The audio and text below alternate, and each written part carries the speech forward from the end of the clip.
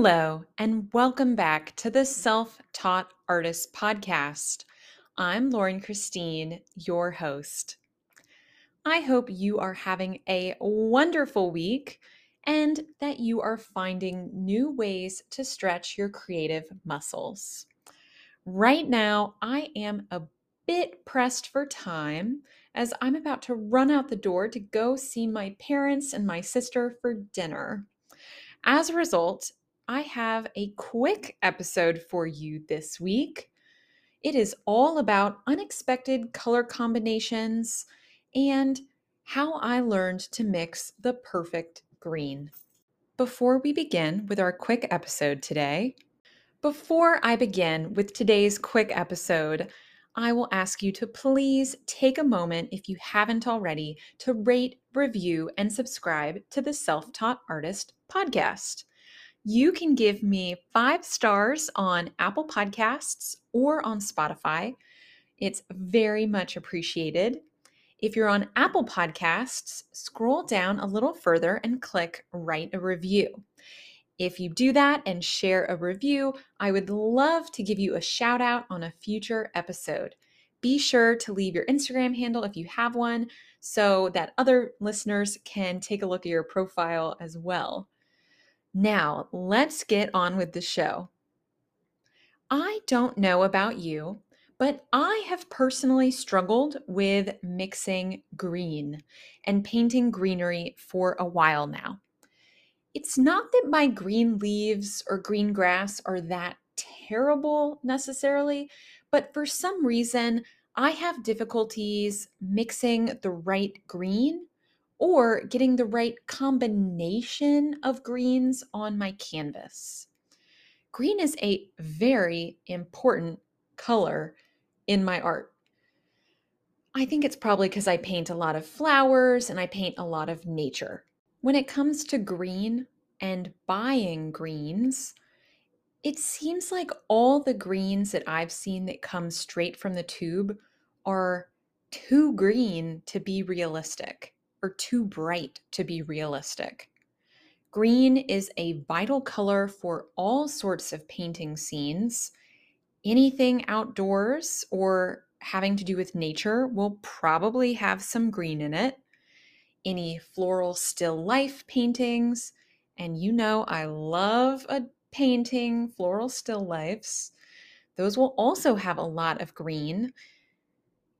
And if you buy your greens out of the tube and you use them just as they are, straight from the tube, I find that a lot of times they're really bright and they catch your eye a bit too much.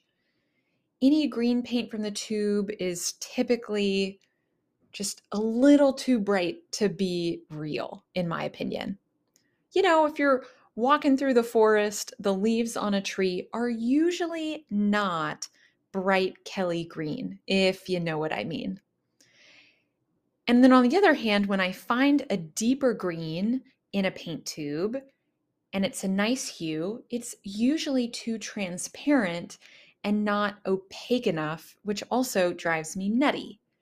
So, all that's to say, I have had issues with greens. Now, it's not just finding the right tube of green paint, but mixing green is also very tricky. For years, I have been trying to mix blue plus yellow together to make the perfect earthy greens. Now, the greens that I'm able to paint with blues and yellows and mix that together, they're not bad, but they all tend to come out looking pretty similar. And then I find I don't have enough variety in my greens. And then it just looks a little bit flat. So I'm curious if any of you out there relate to my green mixing and green paint problems, or if it's just me. But I have the answer. And perhaps I'm the last person to arrive at this party, but I have the feeling that I'm not. Did you know that if you add black and yellow together, it makes green? It makes the perfect earthy green? I did not know that.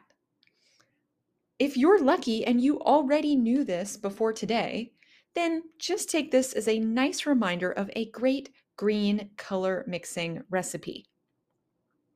Now, when I'm looking for a nice, believable, natural looking green color for my nature inspired art or my botanical artwork, black plus yellow is my new go to. Black and yellow really does make the perfect earthy green. I've said it. I hope I'm not the last person on the planet to know this little fact, but I was always taught that blue plus yellow equals green. And that is true. Blue plus yellow does equal green. But I had no idea until very recently that black plus yellow equals green. Black is not a color that I actually touch very much when I paint because I love bright colors so much. And now I'm realizing just how much I've been missing out. It's a shortcut that I do take. I mean, a lot of times when I am painting, I don't even squeeze black paint out on my palette. If I'm looking to darken a color or dull down a color, I tend to use the complement. So for green, I might add a little bit of red to it to try and bring out a little more earthiness, and that does work. It makes a nice green. But when you add black plus yellow, it's been a game changer. It's kind of like the dimensional green that I've been missing. I've tried every other combination to get green except for black plus yellow. So I highly recommend that to anyone who hasn't tried it yet. But this exploration into mixing the perfect green and the very surprising answer got me thinking about what other unexpected color mixing recipes exist out there. So I'd like to turn this question to all of you listening. Do you have any favorite color mixing recipes? Or do you know of a color mixing recipe that is somewhat unexpected but awesome? Could you share it with us? I would love to make an episode in the future that shares all of our listeners' favorite paint mixing recipes. We've built up a huge community of listeners to this podcast. Imagine if we could create a little library of some interesting color mixtures to try in our art. Painting is all about trial and error. I know I say that a lot, but what if we could fast forward through some of the error and help each other out? So, would you help us all out by sharing one of your favorite color mixing recipes? Please.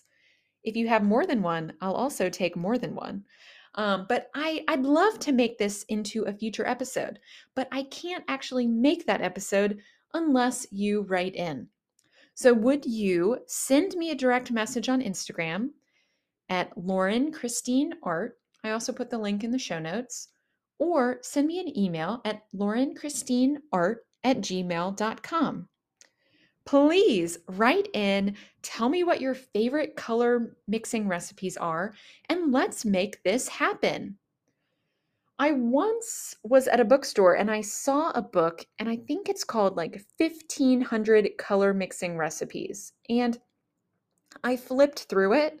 I almost bought it. It looked really interesting, but it was also really overwhelming because I don't really need 1,500 color mixing recipes. That's a few too many for me to fully engage with and understand. But if we could just poll our community right here, right now, and figure out our top favorites, I think that would be a really interesting little library that we could create. So let's make that episode happen. Send me an email, send me a direct message on Instagram, however you want to get in touch with me. Send me your color mixing recipe.